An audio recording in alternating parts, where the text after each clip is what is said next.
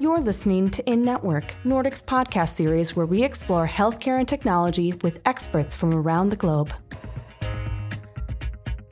Hello and welcome to the In Network podcast feature, Designing for Health. I'm Nordic's Chief Medical Officer, Dr. Craig Joseph. I recently sat down with Lalita Abhyankar, family physician and clinic medical director at Carbon Health. Lalita talks about her background in family medicine, the big differences between primary care and urgent care, and her exploration of change management. We also dive deep into the increasing technological skill set required of physicians, understanding new workflows, and the secret of how to speak to engineers. Let's plug in. Welcome, Dr. Abhyankar, to the pod. Thank you so much for having me.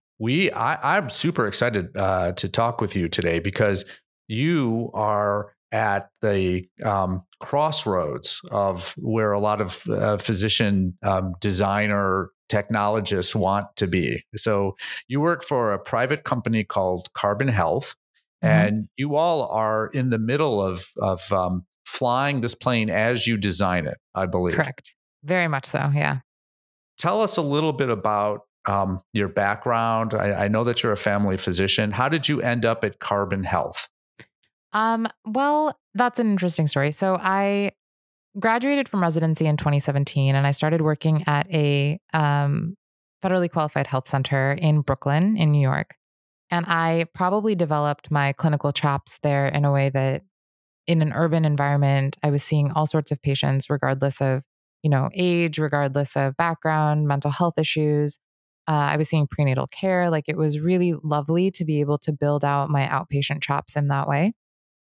Then the pandemic hit. It was Brooklyn, of course, was one of the hardest hit in terms of the entire country. And I carried a lot of grief for a really long time. For that whole summer, I would say it was really challenging to practice and be there for patients who had loved ones in the hospital, who were getting sick, who I was trying to keep out of the hospital. Like, my colleagues and I have stories of like trying to diurese patients over Zoom who should not have been, right? Like, they should probably have been admitted, but we were trying so hard to keep people out of the hospital as primary care doctors that it became this huge burden. And ultimately, I think I realized, I had maybe known this a year before, that I wanted to be involved in helping people design the tools that we use to take care of our patients. And I think historically, physicians have really had that influence. A lot of people have designed their own tools for the things that they needed in the past. And electronic health records are a tool that we use every single day that don't really have that much physician input or influence, because you can't learn to, unless you have that like engineering or software development background.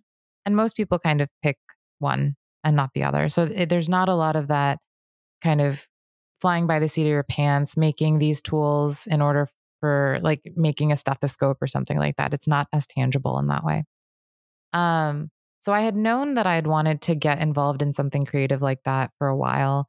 And the pandemic kind of derailed that. But I also learned a lot about technology. We moved over to telehealth within a week. And that taught me a lot about like what you can do and how you can actually offer services from a virtual perspective. Like, you can diurese patients over Zoom. It's possible.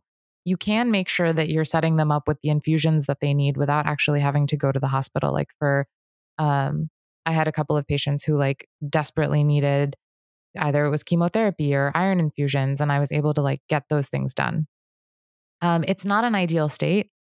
And so I was really curious to see who was out there, who was kind of making changes and setting up a system where you're allowing yourself to use technology in a way that can actually help patients. So I was looking at some point I decided that, I was really trying to look for opportunities that allowed me to kind of expand that knowledge base as well. Like, how do you talk to designers? How do you talk to engineers? Like, what are people looking for? What kind of clinical input do people need when they're actually building out these tools? Do they even have clinical input in a lot of situations? I think I got a really cool project actually at the FQHC. We got a grant to help support geriatric care at our practice. We had like a multi-practice company in Manhattan, Brooklyn, and like the Mid-Hudson River Valley. And we had received this grant to do geriatric care.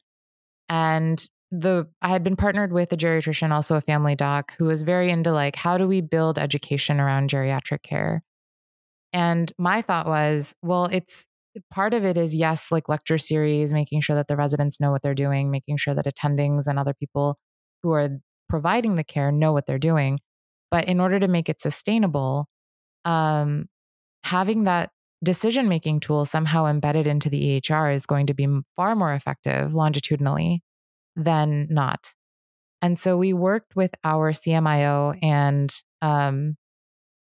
some of the social workers actually to identify pain points within geriatric care. So like durable medical equipment, that's a huge one. So how do you streamline that? How do you allow a clinician to find all of the information that they actually need in order to take care of somebody who has multiple chronic conditions and who you need to be able to like assess for physical and mental deterioration? And so we were able to create like a snapshot within Epic, which is the HR that we were using at the time. And that really whetted my appetite for like, cool, this is a way that you can actually help people take care of patients more effectively. And so when I left that practice, I was really looking for, the idea of a startup was fascinating to me. And so I was looking for different places that were trying to be innovative within primary care. And Carbon, I think, provided me the most support in terms of the skills that I wanted to build. And so that's why Carbon. So first of all, Carbon Health, I believe, is principally located on a different ocean. Were you aware that it was a different ocean from the Atlantic to the Pacific? Yes, I was aware that it is. Okay, someone told you about that. Someone did tell me about that. Okay. Yes, I had to fly across the country in order to start my job here. I think some of that was also pandemic decision making. My family lives in Arizona. Getting back here during the pandemic was really challenging. And so, my 12-hour driving radius was kind of the thing that I wanted to make sure that I had. And I think, New York is a really transitory city. And as much as I love it, I think it was time. If it wasn't New York, I think that San Francisco was the other option for me. So I'm in the Bay now. And and really, really falling in love with the Bay in different ways. Awesome. So what does Carbon Health do? As I understand it, when you first started, it was focused mostly on kind of episodic urgent care. Yeah. So they have, Carbon has been an urgent care practice primarily. And I think we introduced primary care into the practices about 2 years ago, maybe a little bit more than that, 2 to 3 years ago. And and since then, I think that has been a challenge of its own. Like, how do you take a primarily urgent care practice and build in successful primary care? It's been interesting and fun. And what are the big differences between primary care and urgent care? They overlap a lot more than I would have thought, actually, pre-pandemic. Oh yeah, how so? I'm curious. Well, I used to think of them as having very little overlap. Urgent care was, my kid's got an ear, or my kid might have an ear infection, or I have this rash, or I'm having a cough and I might have pneumonia or an exacerbation of my asthma, which is, certainly episodic, but it's usually kind of, in my mind, self-limited diseases. And primary care, again, I have my focus as a pediatrician has always been a little different than, for adults, but most of what I did, I'd say maybe half was certainly that kind of episodic care, but the other half was, your traditional, hey, how is this child developing? And what are all the things that they're not here to tell me about that I have to figure out on my own because they're purposefully not going to tell me, or they're just not aware that, that the child's development is off, or there's something there. And to me, those were different things. But boy, urgent care has really kind of become, hey, as long as you don't need to be admitted, we're gonna try and handle it. I honestly think that urgent care only exists in this country because we don't have good primary care. Like it exists because we have a gap, because we have a lack of supply when it comes to primary care, because everybody wants to go to their own doctor when they're not feeling well. Everybody wants that person to check out their ear if they're feeling like they're having an ear infection so that they can also talk about, like you connect the dots in a different way. I think we were talking about before where it is relationship building. And you want the relationship that you have built to be the person who's taking care of your episodic care as well. That's what ideal primary care, that's what that small town doctor, ideal Norman Rockwell painting is about. Urgent care takes over what primary care doesn't currently have space for. But it's Okay. all the same. Like I was trained in, all of the, like I did an urgent care shift recently and I had like a kid who came in with a dislocated elbow and I was able to snap it back into place. But I've done that in my primary care practice as well before. And so those little things I think really overlap. And in my case, if I have a patient who comes in on the primary care side who has, maybe they have some acute complaint, I'm able to get their preventative care done at the same time. And so that I think that's, to me, urgent care is really just an offshoot of primary care. Love it. No, I think it's a hot take, and I would argue it's absolutely spot on. So what are some of the struggles? I'm assuming there are struggles as Carbon Health kind of moves from traditionally just urgent care and then starts in the last 2 or 3 years adding primary care. Do they speak your language? Are you kind of showing them new and different ways of thinking as you're helping them move? Yeah, I mean, there's a number of us who are doing primary care here in different capacities. I think that everybody has their own input. And yeah, it definitely is a language. There's a translation component for sure, especially when you have people who are trained in emergency medicine on the clinical side who are kind of running things to make sure that longitudinal care outlook is something that's supported and evaluated and um, prioritized, especially as we're building out primary care. Like that definitely does lead to some really interesting discussions. Not to say that, I think that there is something to be said about like if you really truly want to provide care in a innovative way, you have to be able to think outside of the box and outside of like traditional clinical hierarchies. And also those clinical hierarchies like exist for a reason. We've been trained and we're so entrenched in them that um, that kind of moving or shifting away from that sort of thought process sometimes becomes like you can't teach people who have been ingrained in that system new tricks because that's just not how they've built their intuition on things. So that's also something that's really interesting that I've experienced, especially talking to designers and engineers at Carbon who are building out the EHR, like who really want to redesign things to make them look pretty. And I'm like, no, like blood pressure has to come first, then heart rate has to come after that. And that's just how we're used to reading it. Don't mess it up, which I think can be sometimes, really constraining. Yeah, constraining for you or constraining for Constraining for them, I think. Yeah, yeah. Yeah. Yeah. So let me pick on that a little bit. So you're dealing with software developers and engineers who Mm-hmm. are used to often living in a black and white world, and you're now kind of exposing to some extent some of the gray, where hey, this is not exactly right, and I know that we're violating your design rule by making this look a little ugly and data intense, but in day to day, come hang out with me and you'll see how many minutes I have to see this Mm-hmm. patient and move on to the Mm-hmm. next patient. And I can't Mm-hmm. be, flipping around a nice screen. So how do you kind of handle that communication? Is there a secret to speaking engineer that we all should know? That is the crux of what I'm learning. I think there are times where one of the serious philosophical questions I had over the last 6 months was, how do you tell someone that their baby is ugly in a way that doesn't shut them down and make them feel like you hate them? And I think that that's the skill that I'm trying to hone, is that how do you give feedback in a way that is constructive and kind and thoughtful and also appreciates the other person for what they've done? Because a lot of times people have poured a lot of time and energy into some of these features that for me on the clinical side are completely useless. And I could use the word useless, and then I don't want to but at the same time, how are we going to make something that actually is useful? And that's something that I'm really learning and is a big skill, I think.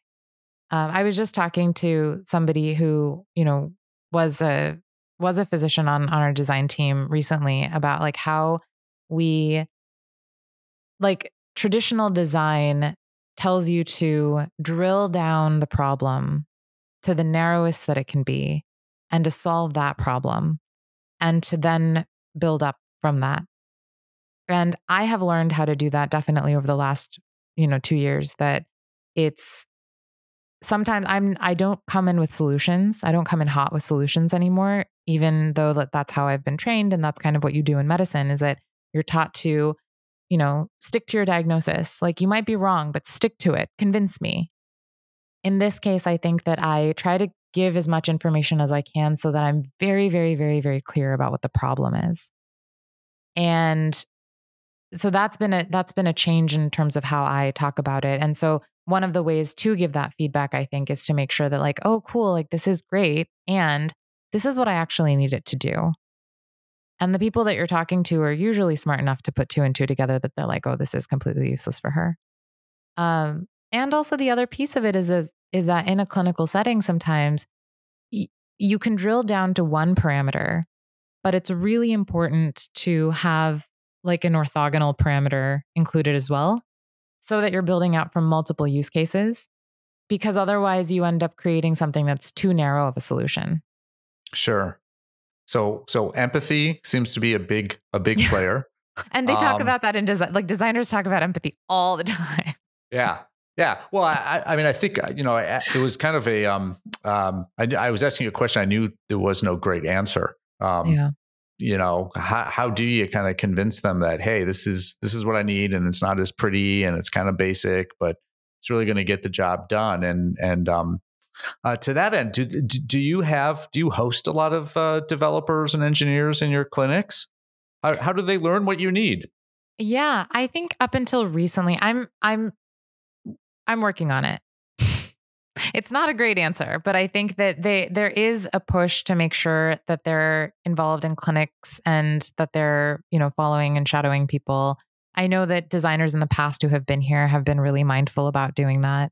I know that there's people on the team that I'm able to reach out to who are very open and really responsive when it comes to the concerns that I have, even if it is yes, we've thought about this and this is why we did this, right? That's also the two-way street that a good designer, when they're talking to somebody with a clinical background, needs to be able to do. That often appeases a lot of those hot and bothered feelings. Yeah. You're why is this happening? Oh, this is why this is happening. So you had to make a decision between this feature and that feature, and you decided to go with this one. And I understand why, and I'll make it work. I am, as clinicians, as physicians, I think especially, you learn how to make it work in suboptimal settings. If, residency, you learn sick and not sick, and you learn how to make sure that things get done. And so, so I think that sort of two-way communication is integral when you're building out something that's creative and interesting. Yeah, it's it's a truism. I once went when I was on the vendor side. I went to a go live, and this nurse said, "Hey, look what happens when I click this very specific set of this specific workflow." And I'm like, "Oh, that's clearly a mistake. I will go and see if I can fix that." And it turned out it was not. It was kind of like, "Oh no, that's a design feature." And when I went and talked to the developer, when I went back to the mothership and talked to the developer, And he said, well, we know how to fix that. It's on our list, but it's been a low priority. And I said, you're going to come with me to the next go live. And I want you to sit next to me to look when that nurse looks at you like you don't have any idea what you're doing. And then I want you to tell them that, oh yeah, we know about this, but it's a low priority. So sometimes, I need them to feel the pain that I'm feeling and that you're feeling and that the users are feeling, and it often can change their priorities or what they think is important. And Absolutely. they don't have unlimited time. Absolutely. So you were mentioning being a resident and learning how to focus and get things done. Change management. I'm pivoting, but I'm not really. Change management is something that you learn how to do as a physician in training. We are constantly trying to manage change of our patients. Hey, all of those foods that you're eating are not helping your diabetes or your hypercholesterolemia or those kinds of things. You've said that you've undergone, I think in this job and maybe your previous one, a fellowship of change, which I love. I would hate to see the board questions that you must have done when you did this fellowship of change. But what is what is this fellowship of change? What have you learned about change management that maybe helps you deal not only with your patients but also with your peers? Yeah. I said this again at a meeting this morning where I was like, this has been a 2-year fellowship in change management. I've learned, I think so as a startup, I think, or being a part of a startup, there's a number of decisions that are made. There's a rapidness to it that doesn't actually exist within most kind of legacy institutions, especially in healthcare. You learn change management in residency, in order to maybe you're a senior and you're trying to teach someone, how to do things. Maybe there's rapid change happening with the patient, right? You're trying to convince, perhaps there's an ICU situation and you have to convince the family that it's time to let go. There's a lot of different change conversations that you end up having in a clinical setting. When the company makes decisions or when there is new rollouts or new workflows or I think in this economic environment, in order to survive, there have been some really challenging decisions that we've had to go through.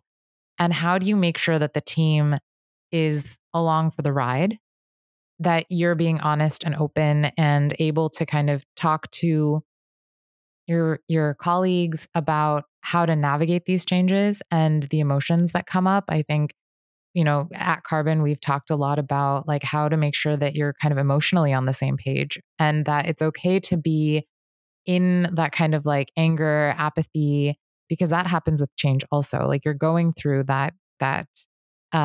you're going through the 5 stages of grief anytime any change happens. And so really, how do you use that framework to continue? And at the end of the day, it's also there's a financial piece to it. And so it is I hate saying this from this altruistic clinical, maybe somewhat of a philosopher background. You still have to keep your doors open and your business running. And so how do you reconcile all of that is really what I have been learning over the last 2 years. And it's been really remarkable to be more patient. I think that, I thought that nothing would faze me after residency, and no, things really still did. And, much less, I think, phases me now after having been at a startup for 2 years. So I'm hearing that you're recommending that all physicians do some startup training. Maybe. It's not a bad idea. Not. It's not for everyone. All right. That's for sure. It's not for everyone. Well, that's fair. Whether you work at a startup or not, though, you're using technology if you're in healthcare, for sure in the United States and a lot of the big countries. You've mentioned about drinking from a fire hose of technology. Yes. And that's a quote I love because we don't really think about it. It's an expectation we have of physicians and clinicians nowadays that, well, this is how you do your job. You still might have a stethoscope and a reflex hammer, and surgeons still have scalpels, but none of them can do their jobs without putting in orders or prescribing medications or looking up lab results. And all of that requires the fire hose of technology. So I think my question is, how does a physician figure out what's the most important thing? Because when I'm drinking from that fire hose, I'm clearly not getting everything. I can't swallow all that water. And so some of it's going to go in one ear and out the other ear. How is one to prioritize, or what suggestions do you have that you use?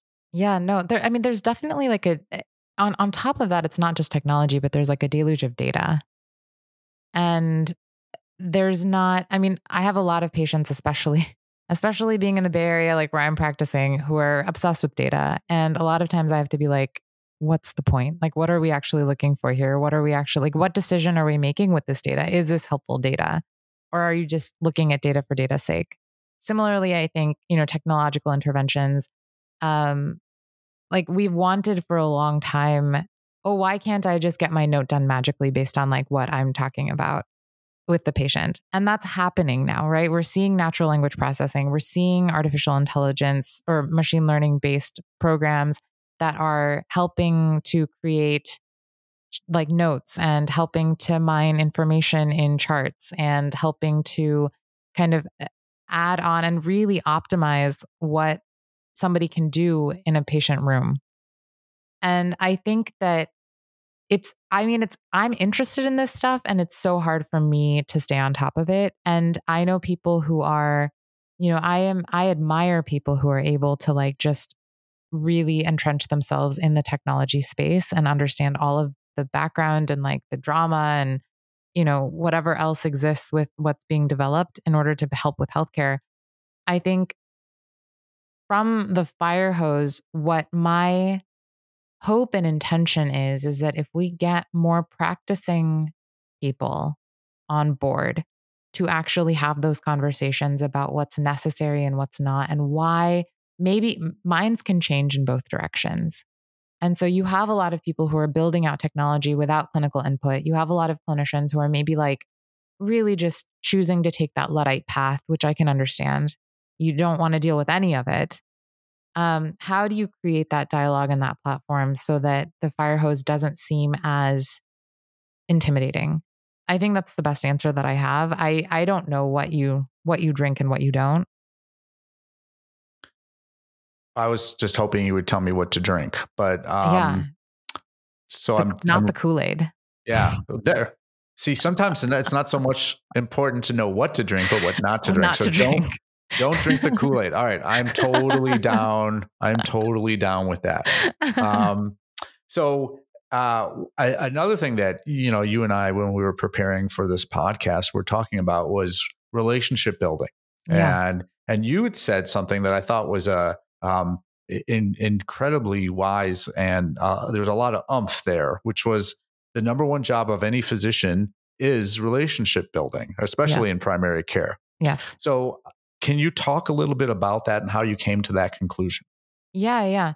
I know that people have been talking about this, especially like what is the skill set of physicians as we have all of these technological tools that are being built out. I think it is, at the end of the day, it's the relationship. Like if you are going to build primary care, the number one thing that needs to be optimized for is that relationship. I think the example that I had used with you was of a patient of mine who recently, a new patient, his physician of like 30 years had retired. He came in, I was doing just a basic exam on him and I heard his heart and he had a really, really loud murmur. And I asked him about it and he said, I have had this murmur for a really long time. And I was like, it sounds particularly loud and harsh. Like I don't have a prior echo on you. Like I feel like it's time. If it's been more than like 3 to 5 years, which it probably has because pandemic, I want you to go get another echo. And so we sent him back to a cardiologist who had all of his stuff. And it turns out that his aorta was so stenosed at that point that he needed a replacement. The magic of that was not that I caught this or anything like that. I think it was really as he was in that decision-making process because, he's an older gentleman. There's a lot going on in his life right now. They were like trying to, do renovations. And also there was business decisions and financial. There was so much going on. that this felt like it was not necessarily a priority at the time. And so I actually was able to have like multiple visits. Like he would just come in and like ask, like, what do you think? Like, what should I do? And I'm not going to be the one doing the replacement in any way, shape, or form, but I am a guide and a counselor. And I have been in the system for long enough to be able to knowledgeably talk about what I have seen in a way that hopefully like I try not to be like, oh, this is how it is. Don't do this, do this. I think my job is really to serve as somebody who is laying out the pieces and trying to figure out what that best choice for that patient actually is. And it may be something that I wouldn't do, and that's okay. But that relationship, like without that kind of back and forth, I mean, ultimately everything worked out. Like his blood pressure is now well controlled. His murmur isn't really loud anymore, and he ended up getting it done. But it was because we had those like really candid conversations that now when he comes back, I'm able to talk to him about so much more.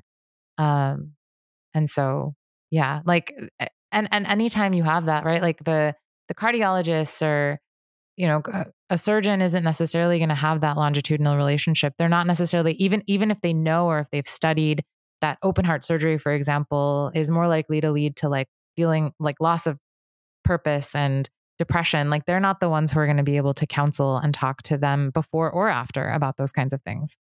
And that's where primary care really comes into play. Yeah, I love that story because, you know, the idea that this person goes and sees several specialists per chance they saw a cardiologist and then a surgeon who are both telling them like, hey, you need to do this thing. And yet who do they go back to? That's you. Yeah. The person with the least experience in terms of replacing Sure. Yep. cardiac valves. And you know, I've had that experience too. Like you're asking me, I sent you to the smart people. Let the smart people tell you.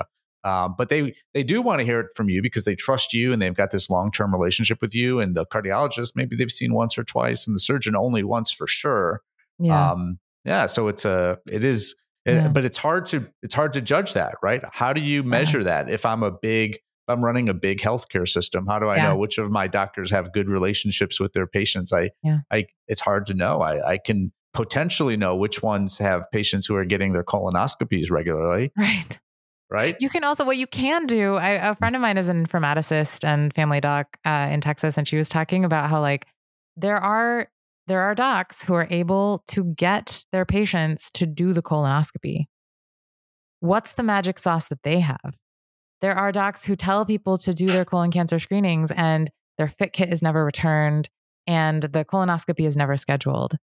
And so like, what is that secret sauce? Like, that's where I think we should really be, you know, we should be digging into like what that is, because that is what primary care is about.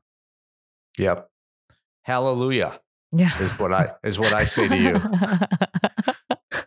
Well, that on this high note, let me start to kind of start at the ending.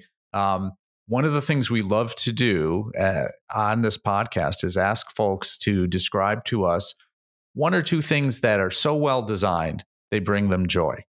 And often this has absolutely nothing to do with healthcare or medicine or technology. Sometimes it does. So what are those things? Are there one or two things that you think are just amazingly well designed? I mean, okay. So when you said bring me joy, that's like a different parameter. And I would say that Golden Gate Park, which is what I live next to now, is one of the best designed parks. And this is somebody who lived in New York for 7 years. And it brings me a lot of joy. I think it's like designed in this way that is wild and beautiful, and there's always more to find and more to get lost in. The other example, I think, and this is like from being in New York for 7 years, is that the subway system is why it doesn't bring me joy. So I think that's why I changed my answer. But it is the great equalizer in a way that I think healthcare and primary care could be as well. You see people who are, you know, it's the fastest way sometimes to get from point A to point B, like faster than a car, faster than walking. And so you see people who are suited and booted and probably sometimes worth millions of dollars next to people who slept in the shelter last night. And everybody is on equal footing and everybody uses the subway. And it is it is functional for the most part, almost always, sometimes. And also it is, it is something that is kind of like the lifeblood of the city. And so that is the other thing that I think has been well designed, or it serves its purpose, I think, which is a different parameter for design, I think, than just joy. That's great. I love the idea about the well-designed park, and sometimes it sounds like part of the thing that you love and sparks joy is that there are areas where it's just not designed, right? It's kind of just wild, and but it's curated in a way. So there's like redwoods there. It's also curated in a way that feels like you're going on a hike, but guaranteed some Parks and Rec person knows every single one of those paths and, has cut every single one of those bushes or something like that, just so that they feel that way. Yeah, that's awesome. Well, what a pleasure it has been to speak with you. Really appreciate it. I've certainly learned a lot, and I'm thankful to you. And I look forward to all the great things that you're going to do and that Carbon's going to do with you. Thank you. I appreciate that. It's been really lovely speaking with you as well. Thanks for tuning in. We hope you enjoyed today's episode. For more information about Dr. Abhyankar or Carbon Health, visit carbonhealth.com or check out the show notes for this episode. Check back for more episodes of Designing for Health wherever you listen to podcasts or on nordicglobal.com. Till next time, we'll see you in network. If you enjoyed this episode, please leave us a 5-star rating and a review. This helps others find the podcast as well.